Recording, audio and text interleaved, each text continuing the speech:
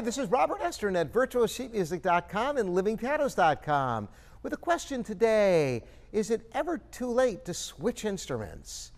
You know, I've known many people who have started one instrument and gradually, realized that they were destined for another instrument. Is it ever too late, though?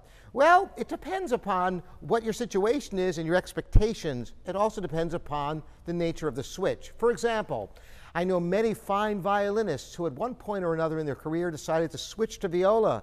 Maybe there was just more market for it, but more than that, the rich tone of a viola really appeals to some people, and you may find that the transition from violin to viola can be relatively seamless compared to, let's say, transitioning from a trumpet to a guitar, where it's very unrelated.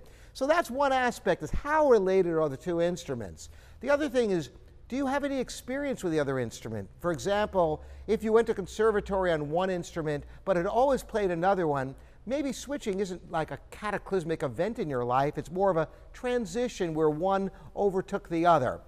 Now, I have known people, sadly, who, for example, played clarinet their whole lives and in their 20s thought, boy, now that I'm, an adult, I find I don't have time to play in band anymore, and I'm maybe not good enough to play in an orchestra on a level that I really appreciate. I'd love to play the piano with its rich repertoire.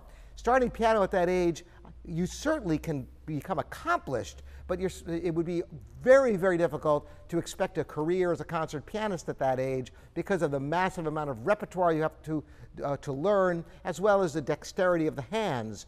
So as long as your expectations are in alignment and realistic, enjoy it, and if it's for enjoyment, certainly you can change instruments.